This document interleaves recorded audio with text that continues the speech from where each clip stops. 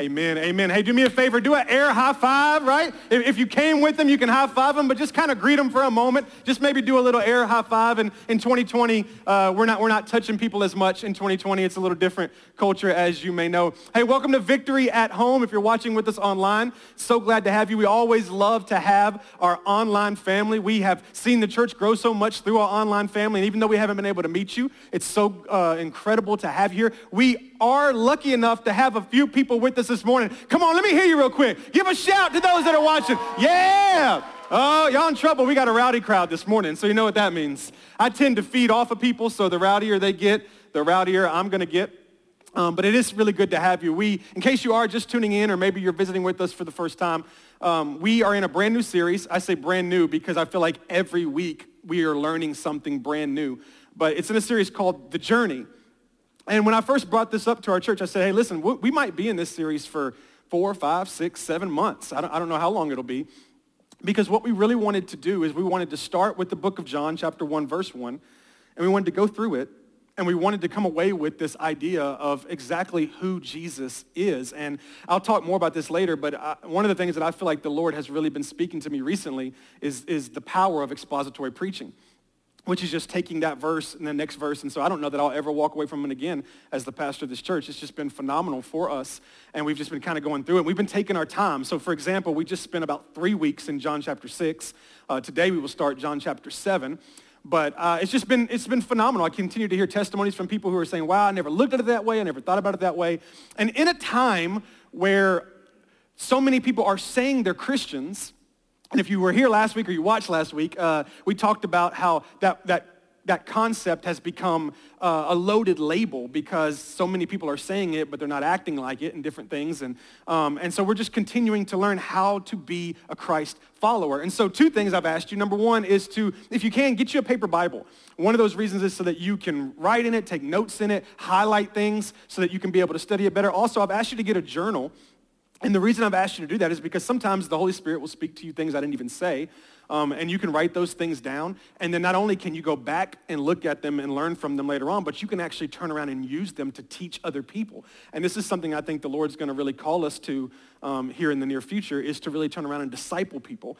And so this series is a great tool for discipleship. And so I want to encourage you to do that. Take notes, highlight in your Bible, have that with you. If you got your Bible, go ahead and turn to John chapter 7. That's where we're going to be today, John chapter 7. If you've got your phone, by all means, turn there as well. We'll start in John chapter 7, verse 1.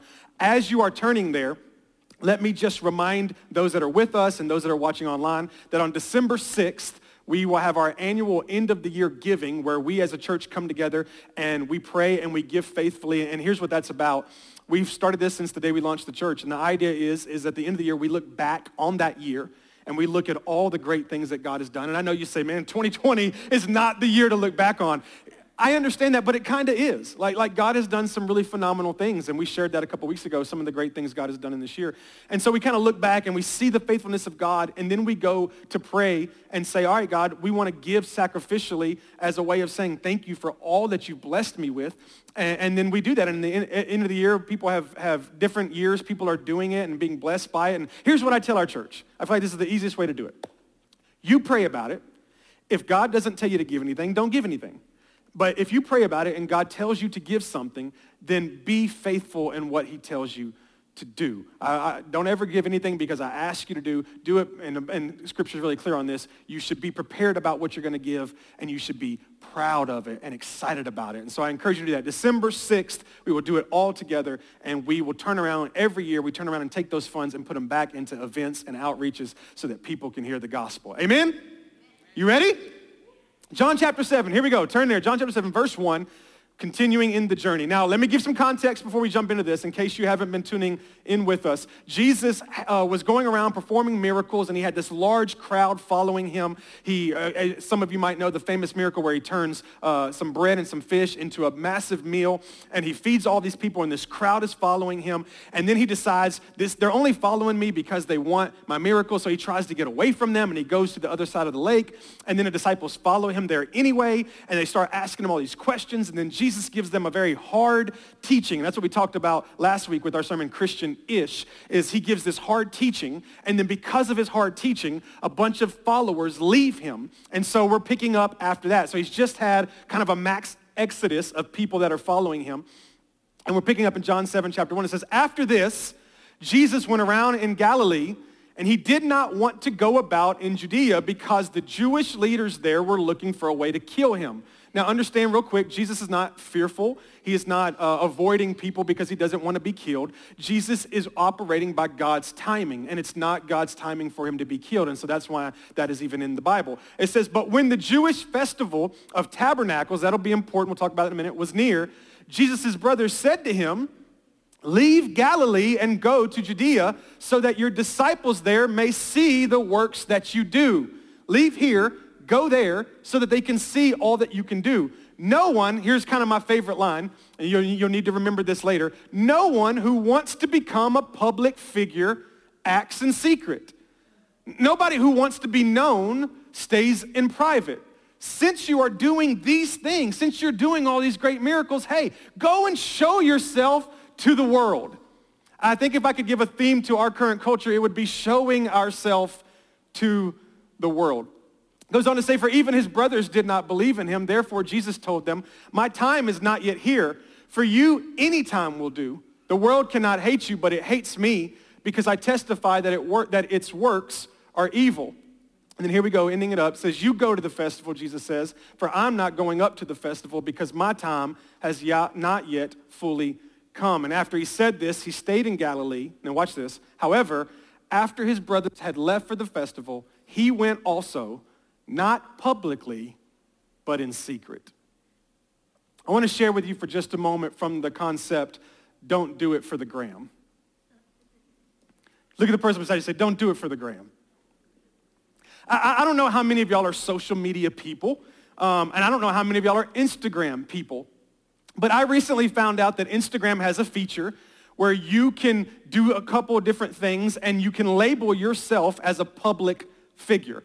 It's actually a feature on it. It comes up on your profile page right under your name. You can be assigned the identity public figure. Now, according to Instagram, public figure is defined as someone who has a public interest or fame, okay? So in other words, people in public are interested in you. You're famous to them. That is what they define a public figure as. Instagram recommends, watch this, that you have at least 30,000 followers before you actually become a public figure. They say, hey, if you don't already have 30,000 followers, the chances of you being famous or a public interest is probably slim, so don't do it. However, I have found this out, that there are actually ways that you can kind of hack the system, okay? You can kind of go around, and despite how many followers you have, you can make yourself a public figure.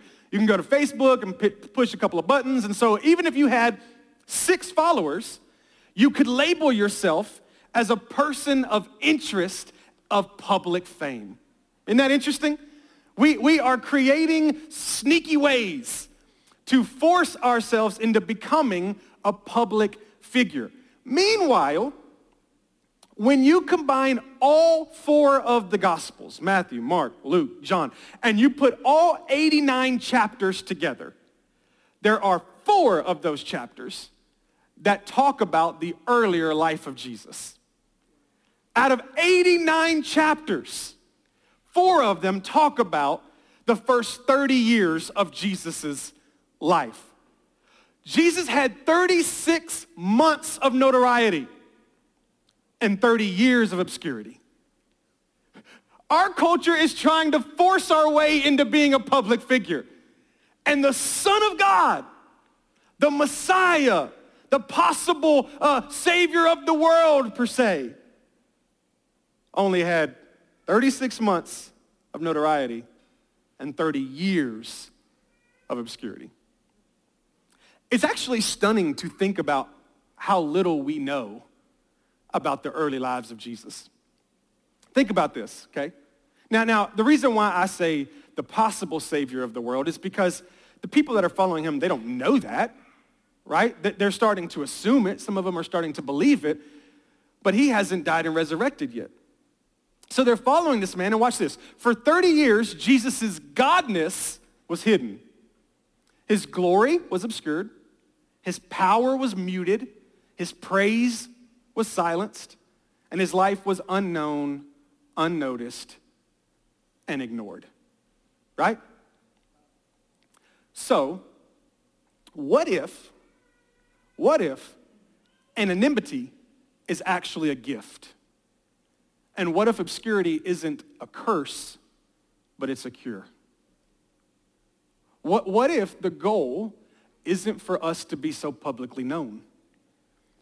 We've been following the life of Jesus, trying to learn these lessons from Jesus, and who Jesus is and why Jesus did this. And wouldn't it just make sense for us to take a moment and say, there must be something to the fact that the Savior of the world had 36 months of fame and 30 years of hiddenness? Meanwhile, you and I live in a culture, and we are raising our kids in a culture where everyone wants to be a public figure. Isn't that interesting? Look back at John chapter 7, because it actually says it. I think it sets it up so perfectly, because in just the first few verses, his brothers are talking to him, and they say, watch this, they say, no one, verse 4, no one who wants to become a public figure acts in secret. No one who wants to be famous eats their dinner without posting it online. Did y'all catch that? Y'all gonna have to wake up a little bit. I need a little bit more laughing here. Right? No one who wants to be a public figure acts in secret. And then here's my favorite part. They say, hey, since you're doing these things, right? Since you're doing these miracles, you should show yourself to the world. Now, in order for you to really understand the conversation that's happening here, I have got to give you the context, okay? Walk with me for a moment. Jesus was famous. At this current moment, Jesus was famous. But he was not famous because of social media, and he was not famous because of television, and he was not even famous because of the newspaper. Jesus was famous simply because of word of mouth. That's how his fame was getting around. Most of the people that were yearning to meet Jesus didn't even know what he looked like, because the word had traveled of all the things that he did. People didn't even really know what he looked like. So they would kind of look for the crowds, and they looked for the energy and the excitement. And so he had this fame, right? Because of the word of mouth that traveled. Now let me ask you this. Do you think it's true that bad news travels faster than good news? Right? Okay. I agree too, just FYI. So imagine when Jesus says something difficult and half or 70% or whatever percentage you want to give it of his followers leave him. Can you imagine how fast that news traveled?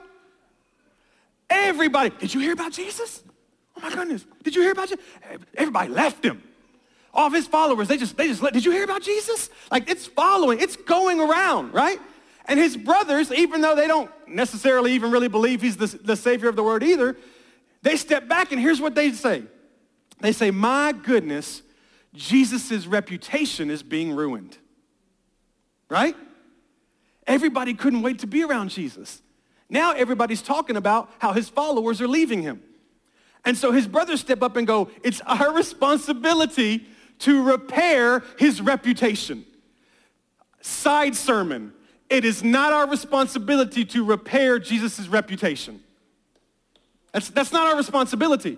You don't have to try to make up for Jesus, all right? But they stepped in and said, oh my goodness, the news is starting to travel a little bit. People are starting to say maybe he's not the Messiah. People are starting to say maybe he's a failure. And so we have to repair his reputation. And they step up to Jesus and they say, we've got the strategy to fix your popularity. And here was their plan. This is so great. This is literally something we would do today, okay? So they come to Jesus and they say, all right, listen, here's the deal. You said some tough stuff.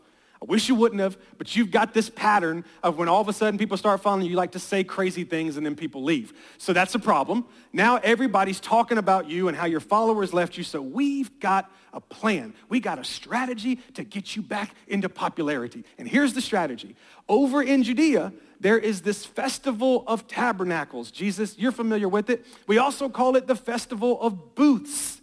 And the reason why it's called the Festival of Booths is because the Jewish people would come from all over, thousands of people, and they would build these little makeshift hut-looking things. And they were made of branches and leaves, and they would actually live there for a little bit of time in remembrance and honor and praise to God and Moses for leading them out of slavery of Egypt. It was like a little religious Woodstock, right? Just little booths all over the place. And thousands of people would gather, and they would come and they would build their little makeshift hut, and they would live in there for however long it was, and they would just do it in remembrance of Moses releasing us. And Jesus' brothers say, we got it. Let's go to Judea, because there are literally thousands of, you don't even have to go in the synagogue. You don't even have to walk into the church. You just walk up to the little religious Woodstock and start doing some of the miracles that you do. Turn somebody's water into wine, grab somebody's lunch and feed everybody around, do some of the things you're doing, and then all of a sudden you will be famous again. And now, not only will you gain the 70 or so people that left you before, you will gain thousands. I just pictured that dude from The Simpsons. It's always like, doing that deal. I don't recommend you watch the show. I'm just saying. Right? So they have this whole strategy. Jesus, we're going to help you become popular. And they tempt Jesus to prove himself by going to a bigger platform. You ever felt tempted to prove yourself on a bigger platform? I said, Jesus, you got to go. You got to go. You got to be able to get to Judea and get famous again so that people will follow you again so that you can become a public figure. You need to prove that you are Jesus. One of the things that I see happening in our culture today that I think you'll all agree with is this almost like subliminal concept that you have to post it to prove it. You know what I'm talking about? Like if you go on vacation or something, you almost feel like, if I don't post that we were on the beach, then did we actually go to the beach? You know what I mean? Like it's just kind of that. And I'm not saying it's bad. I mean, my wife posts everything. But I'm just saying, it's almost like this feeling we get inside of us. And I'll give you the best example. Let's go to the most recent presidential election. When it came time to vote and you got the little sticker, right? And everybody was posting, right? I mean, people were like, I voted. It got so crazy that people were having to get creative with the sticker. They were like sticking it on their nose, you know what I mean, and their hat. And I actually had friends tell me, proving to me that this is true, they would say jokingly, but they would say, if you don't post it, it didn't happen.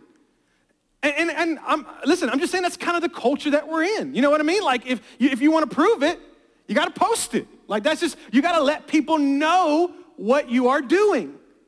And it made me think, do you know what it would be like if one of us was Jesus? In today's culture, we'd be posting everything. You know what I'm talking about? We'd be doing miracles on TikTok. We'd be dropping like spiritual bombs on Twitter. We would just be out there on Instagram. Like you would have one picture would be like the bread and the next picture would be like thousands of crumbs feeding people. Like we would just be we want everybody to know who we are. It's just naturally, I guess, in us. There's just this desire for people to know for people to think that we are important. That's what they were telling Jesus. You are losing your followers. People are unfriending you, Jesus. You need to get out there and you need to perform so that people will follow you again. Were the unrecorded parts of Jesus' life any less significant? Were the 30 years that are summed up into 4 chapters, a couple of baby stories and a toddler or a young story when he was in the synagogue teaching, were all the other years less valuable? I mean, we're talking about Jesus Christ here. You know what I mean? Like, was there ever a moment where it wasn't significant to God's plan simply because we didn't know about it? Is it possible that people don't have to know about a moment in your life for it to have significance? Is it possible that unseen doesn't mean unimportant? Right? Maybe God doesn't have the desire to promote everything that he does in your life. Maybe there's a time and maybe there's not a time. Our culture has developed, listen to this please, our culture has developed a mindset that if someone is important or if they have a life of value, they will tell us about it. Am I right? Like if this person has value in their life, if they do something of value, they're gonna tell me about it. They're gonna post it on their Instagram. What you don't see people do, when's the last time you saw mama just cooking in the kitchen? That's important, right? How about the mom who's changing the diapers? How about the dad that's changing the diapers? Women, we know you change more. But you're not gonna get that on Instagram, right?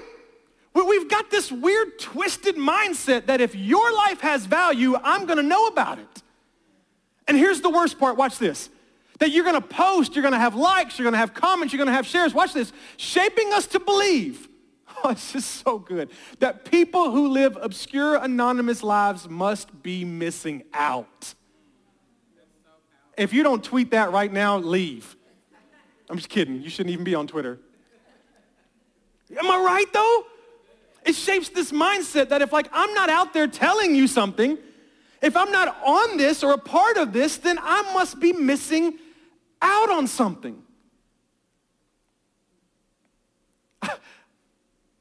I told Darla the other day, I said, I think Instagram's kind of a funny concept.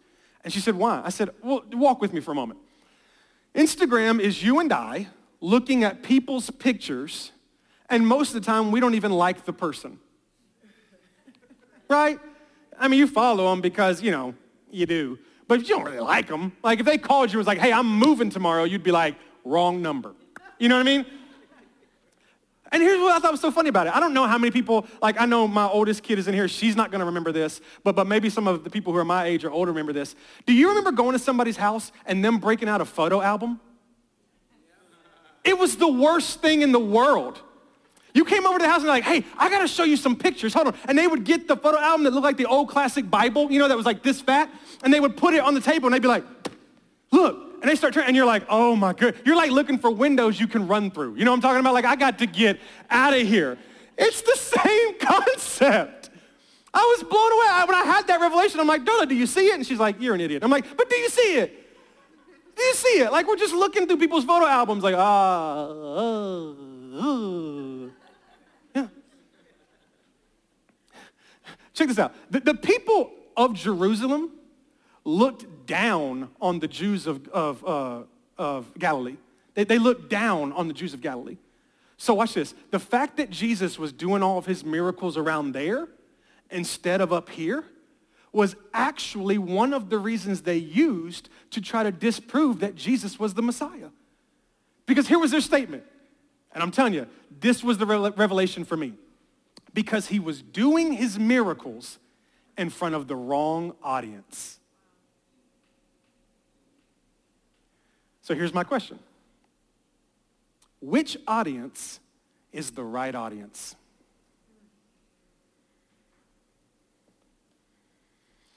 It's kind of quiet like it was last week, Which audience? Families are on the couch, husband phone in hand, wife phone in hand, kids, and everybody's trying to see what kind of likes they have and how much their picture did and kind of comments, and they are entertaining one audience while ignoring another. Which audience is the right audience? Now, let me explain before people are like, you're already getting out, right? Because you're like, this guy's hating social media. I'm not bashing social media, okay? I have Facebook. You're watching on Facebook probably, okay? So I'm not bashing social media. It's a concept. If you stay with me, I'll continue to bring it to surface. But the other day, I got the opportunity. One day I took Veda, my oldest, on a date. One day I took Casey Ray, my youngest, on a daddy-daughter date. And for Casey Ray, we went to Cracker Barrel. That's her favorite place. She loves to eat pancakes. Darla can't eat anything at Cracker Barrel. So every time Casey Ray even mentions a date, I'm like, Cracker Barrel? Because I can eat like a pig for $9. And I can eat a pig for $9. My wife's out of town. That's why I can get away with this kind of stuff. And so we go and we're eating and all that, and Casey Ray is just, she's talking nonstop. It's beautiful. At one point, I just share a little daddy moment with you. At one point, I grabbed her hands, and I looked and I said, baby, you are so beautiful. And she went, you're so handsome. I was like, oh, I'll give you everything. And all everything is everything and all. Okay, all right. So we're in the restaurant, and there is this circle table beside us, and there's an entire family, kids, adults, grandparents, the whole deal. And everybody, I just happened to look over, and everybody was on their phone. The youngest all the way to the oldest. And I'm like, what's the right audience? You know, I think that's the question we have to ask our culture today. To you, what is the right audience? Because to the religious leaders that were up in Jerusalem, they didn't think Jesus could possibly be the Messiah because he was wasting his miracles in front of the wrong audience. How many of us are wasting the best of us in front of the wrong audience? Right? We must learn to embrace and enjoy obscurity. Not just embrace it, but enjoy it. And here's my favorite part. And allow it to draw us away from the demands to be applauded and elevated. Draw us away from we wake up and we want to be applauded and we want to be elevated because the world tells us we should be. I watched a documentary recently on social media, and he was actually the co-creator of the like button on Facebook. That was his job. And he said, when we created it, we thought we were creating something that would build people up. We thought we were creating something that would allow people a way to say, hey, great job. He said, we never saw it becoming something that would lead to people committing suicide. Because our culture perverses everything. That's what sin taught us, to perverse everything. Sin's perverse. Well, I won't go, y'all brought kids, I won't go in certain directions, but it perverses everything. And so now we've got this social media process, and even now it's perverse to the point that we are demanding applauding, and we are demanding to be elevated, and we are demanding to be noticed, and it's moving us to a place of just complete unhealthiness, and we need to abandon it. Listen to me. Jesus did. Jesus did. John chapter 7, verse 6-8, watch this. Therefore, Jesus told him, hey, my time is not yet here. I love this because Jesus I've always said this, he's a capital G, right? Watch this. For you, any time will do. It's like, I'm about a real purpose. So I got to go on time. For you, any time will do. And then he goes on to say, the world cannot hate you. This is what we talked about last week. The world cannot hate you, but it hates me. Why? Because I testify that its works are evil. Because I call a spade a spade. And because I do that, the world hates me. You go to the festival. She's like, you go. I am not going up to this festival. They're trying to get Jesus, come on, come perform, come perform, come perform. And Jesus says, that is somewhere I need to purposely stay away from. All right, second question for you. What do you need to purposely stay away from? If you're in your journal, you need to write it down. You need to purposely. What do you need to purposely stay away from? I'll share with you something that happened to me recently. So I want to not only give you application, but I want you to be able to see that I walk what I preach.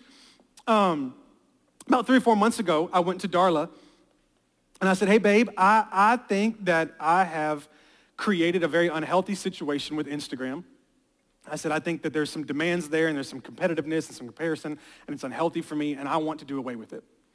And I said, but I don't know how strong I'm going to be at doing away with it, because obviously the whispers in my ear is, what if somebody from the church needs you? What if they message you on Instagram and then you're not there to respond and they say, I hate you, and they leave the church? It happens. And so I was like, in this mindset, I was like, so here's what we're going to do. I said, I'm going to give it to you, because her and Erica run the church's social media. So she can flip back from her social media to the church's. And I said, so just add mine. And then if I ever need to post something, I can come onto your Instagram and post it. Or if I ever wanted to check it, I could say, hey, babe, check my Instagram. Let me know if anybody, no big deal. And so she did it. And I deleted it from my phone. And the first couple of days, I was in that mindset of like, hey, babe, can you check it? Make sure nobody. And then stuff happened and you moved on. And then I forgot about it. I honestly forgot about it. And it started setting me completely free to the point that anytime I sit down and counsel somebody, the first thing I tell them is you need to delete social media.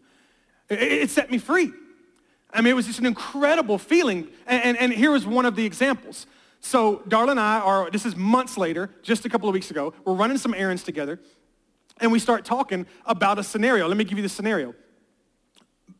Pre-COVID, I was in the process of trying to get involved in a circle of pastors.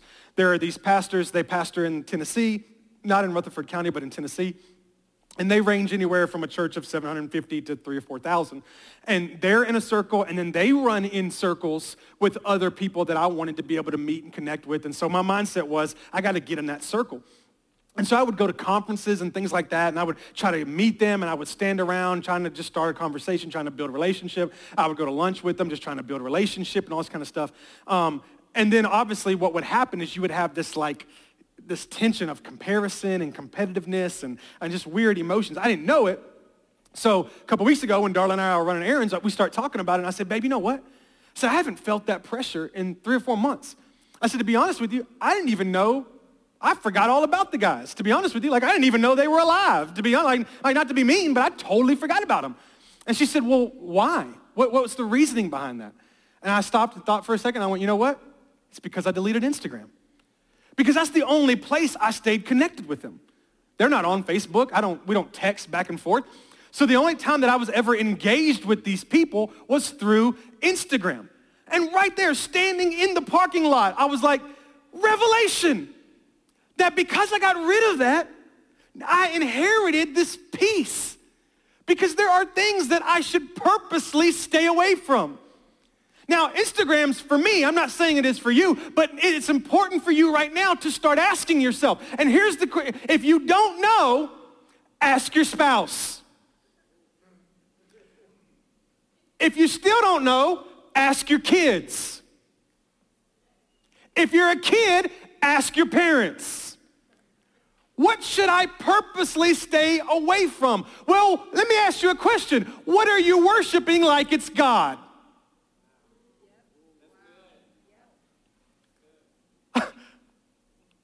I told a guy I was counseling, I said, if someone asks you to delete social media and you struggle with it, that's a sign. That's a sign. You know what I mean? And I don't know what it is for you, but I think it's important for us in this season. What keeps dragging you into public when God would prefer you to stay in private? Well, what are you using because you want to be known, because you want to be famous, what is it?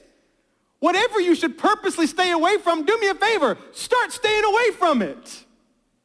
Get rid of it. Do whatever you have to do. It's so funny. When I gave Darla Instagram, I gave it to her because I literally thought, I'm going to go to you on a daily basis and post through you. I never made one post from that point forward. Because days in, I realized, woo, I don't want that anyway. Right? Why would God send his son to earth and then hide his priceless package for 3 decades? Why not send him when he's 30? Why send him and then hide him for 3 decades? Is it possible that in order for Jesus to be who he needed to be in public, he had to be prepared in private? Is it possible that in order for us to be who we need to be in public, husband, wife, parent, kid, Christian, who we need to be in public, is it possible that we have to be prepared first in private? I'm off the notes. Things are going to get weird. Can I tell you the number one problem with our culture? We have too many people operating in public and they were never prepared in private. You can't say the things you say on social media unless you never once sat privately in the presence of God. Am I right? Because the Spirit of God will tell you quick. That ain't right. People can get on their phone. They're not even brushed their teeth yet. And they're in public. You know what I mean? Like, you know what it was like. Anybody with me, like, before social media? Like, you didn't go outside before you did your hair, before you brushed your teeth, before you put some clothes on. You know, you had to make yourself presentable. That's gone out. My kids leave the house now, and I'm like, you look like a train wreck. What are you doing? And, you know, I'm brushing Casey Ray's hair as she walks out the door. Like, but y'all remember what that was like? If you tried to, your mom and dad be like, where are you going? You better fix yourself up. Because you cannot go into public until you've prepared yourself. But because of the idea of everything in our hands, we can be public before we've even rolled out of bed. We can be public before we've ever sat with Jesus. Okay, all right. I might just stop the camera and preach for another hour on that and then not deal with y'all with it. But, okay, here we go. So you got your journal, get your pen. Here we go. I've been telling you Jesus is through this series. Jesus is the resurrection. Jesus is the Lamb of God. Jesus is the new normal. Jesus is, the living water. Jesus is the bread of life. All these things. I'm going to give you a Jesus was. Okay? I know Jesus is the same yesterday, today, and forever. I understand that, but you'll get where I'm going with this. Jesus was hidden. Jesus was hidden. We have to start valuing hiddenness. John chapter 7, verse 8 through 10 says, you go to the festival, Jesus said. I'm not going up to this festival. Got some diva in Jesus. You go. I ain't going. Because my time has not yet fully come. Now here's the tricky part, verses 9 and 10. After he said this, he stayed in Galilee. However, after his brothers had left for the festival, he went also, not publicly, but in secret. So did Jesus lie? No. But Jesus didn't want to go with them where all the attention was. Jesus didn't want to go in public. Jesus wanted to go in private. So here was my question. I said earlier that if we were Jesus in today's culture, we would struggle because we post everything on Facebook and all that. And so my question was this: how is Jesus so good with obscurity? He's the Son of God. Miracles flowing through him. He can be at a wedding, water into wine. He can be at a crowd, sack lunch into feeding thousands. How could someone who has lightning bolts at his fingertips be so anonymous and be okay with it? How is Jesus so good? When those dudes would have said to me, hey, you know you lost 70 people, right? And if you'll just jump in your car, go over to Murfreesboro, stand outside of Chick-fil-A and do a couple of miracles, we can double the church attendance like that. I'd be like, let me get my boots, right? That's how we are. So how is Jesus so good and so okay with being so hidden? I read this book recently called Anonymous by Alicia Cole. Here's one of the things she said that I thought was so profound. She said, Jesus grew up as a relatively uncelebrated boy from an unroyal family in the unrespected town of an unliked region.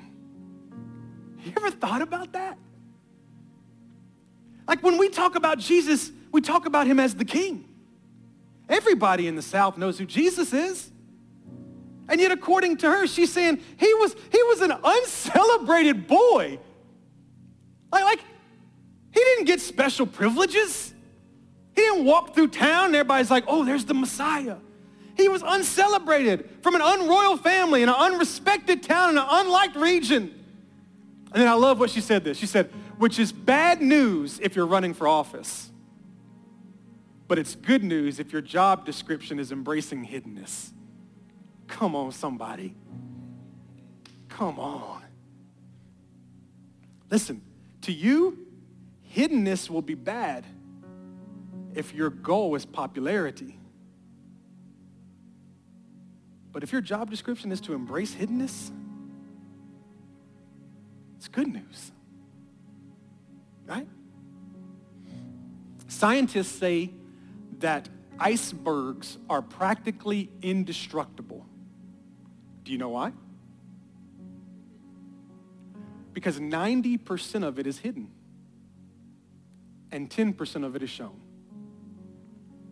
So, if that's true, is it possible that an indestructible life is one that is 90% hidden and 10% shown?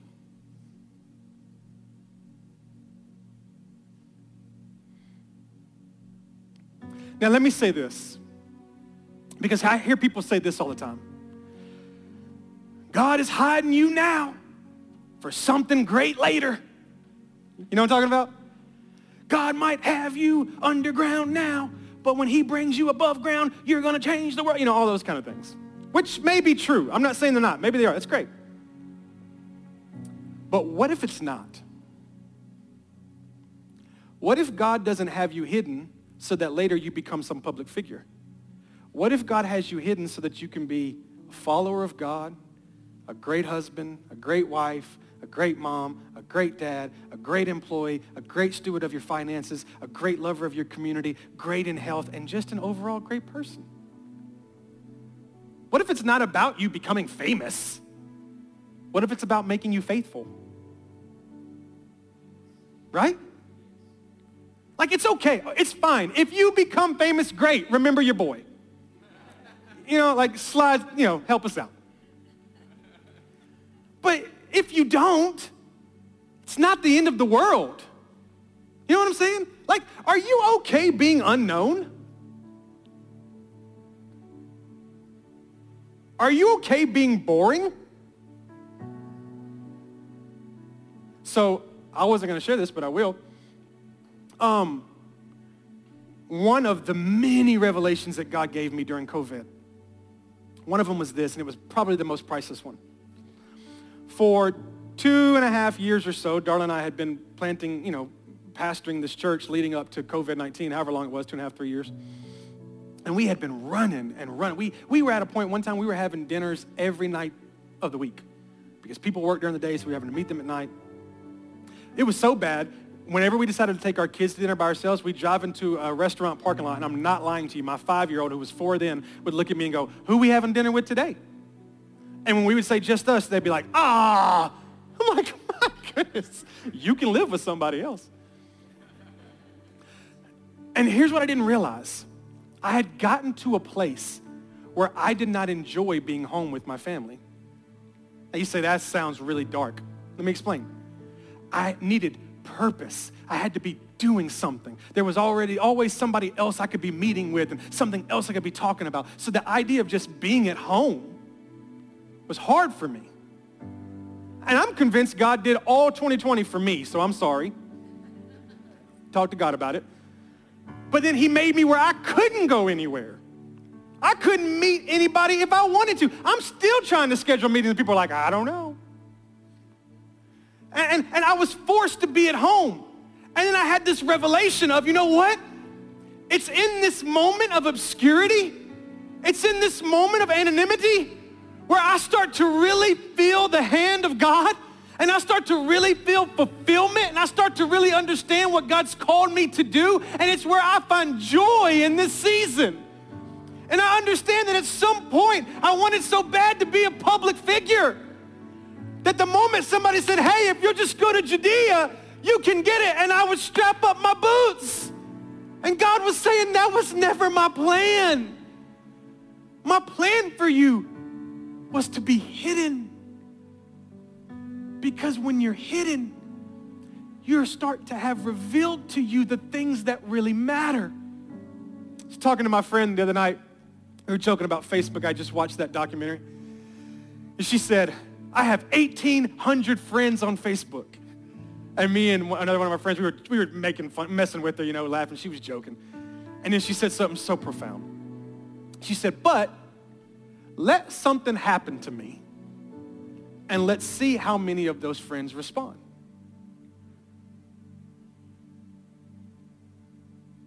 I had another guy tell me, I pulled off of social media and people started reaching out to me going, where are you? Where are you? Where are you? Where you been?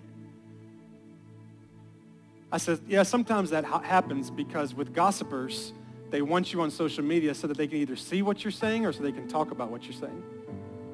So when you disappear, they don't have anything else to do. Hey, where you at? Why ain't you on social media? You know what I mean?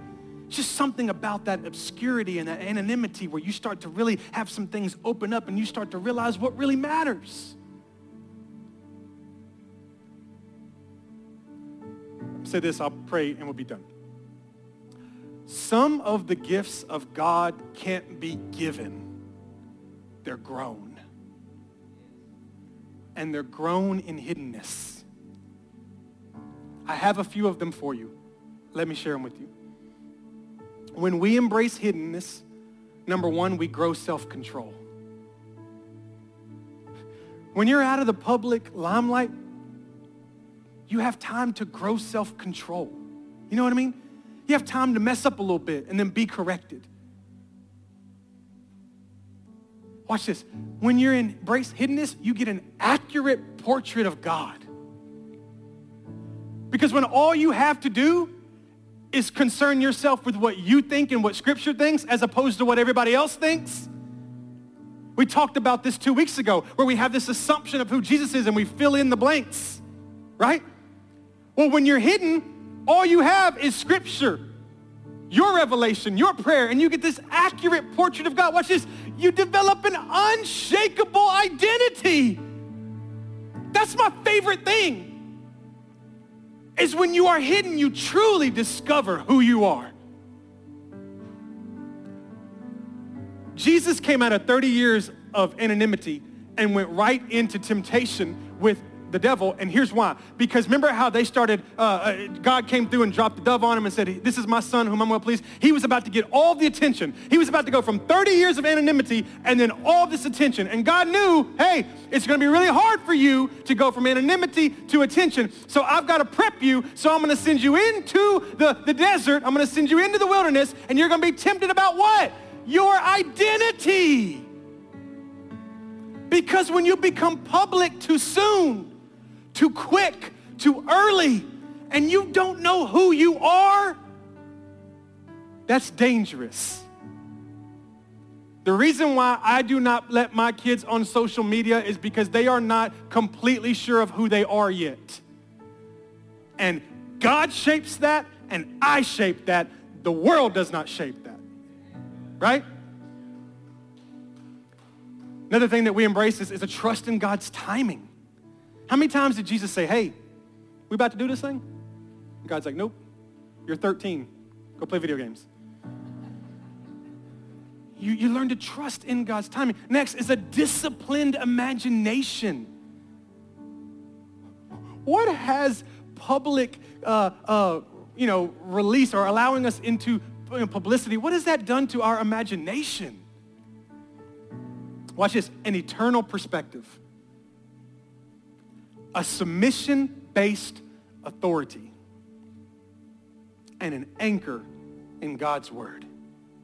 These are the things that we get when we embrace ourselves in hiddenness, or when we embrace hiddenness. Now watch this. I want to read something to you. I want to ask you a question, and we'll pray. Watch this. Put up the next slide. A lack of self-control, an inaccurate portrait of God, an unstable identity, frustration with God's timing, a wayward imagination, a limited perspective, a resistance of authority, and a lack of God's word. Is that not our culture today? Why? Because we got so obsessed with becoming public that we skipped over the season of being hidden. And it's in the time of anonymity and obscurity where we fully embrace who we are in God and who God is, and it's what sets us up, watch this, to be able to be who we need to be in public. The more I know God, and the closer I get to God, I don't even want to go into public. What if I told you that you becoming known, famous, a public figure, what if I told you that the cost that it will cost you, you're not willing to pay? The price that it will cost you, you're not willing to pay. Can I prove it to you? It cost Jesus his life. Nobody was trying to kill him for 30 years. Nobody ever walked up into Nazareth like, hey, where's that Jesus boy? They tried to kill him when he was a baby. Why? Because it was publicly known of who he was. And then Jesus, whoop, disappears. And for 30 years, Melanie, they don't even bother him. And then he steps out claiming to be the Messiah. And from that point forward, he's avoiding Judea because they're trying to kill him. Every Christian who goes public, it's going to cost you your life. So you better get ready in private before you ever try to come out in public. Father, I thank you for your word. I thank you for this season. That, Father, we would embrace anonymity, that we would embrace obscurity, that we would do away with, what are some things we need to purposely stay away from? Father, what's stopping us from reading our word? What's preventing us from prayer? What's breaking up our homes? How are we spending time around our dinner? Father, what's happening in our world? It's because we believe that anybody who wants to be a public figure will not remain in secret.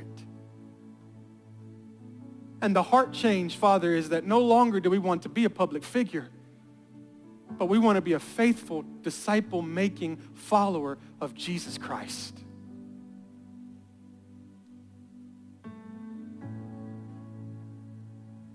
So, Father, I pray right now for myself, for every person that's in this room with me, for every person that's watching online, that we would really meditate on this message and ask ourselves this question.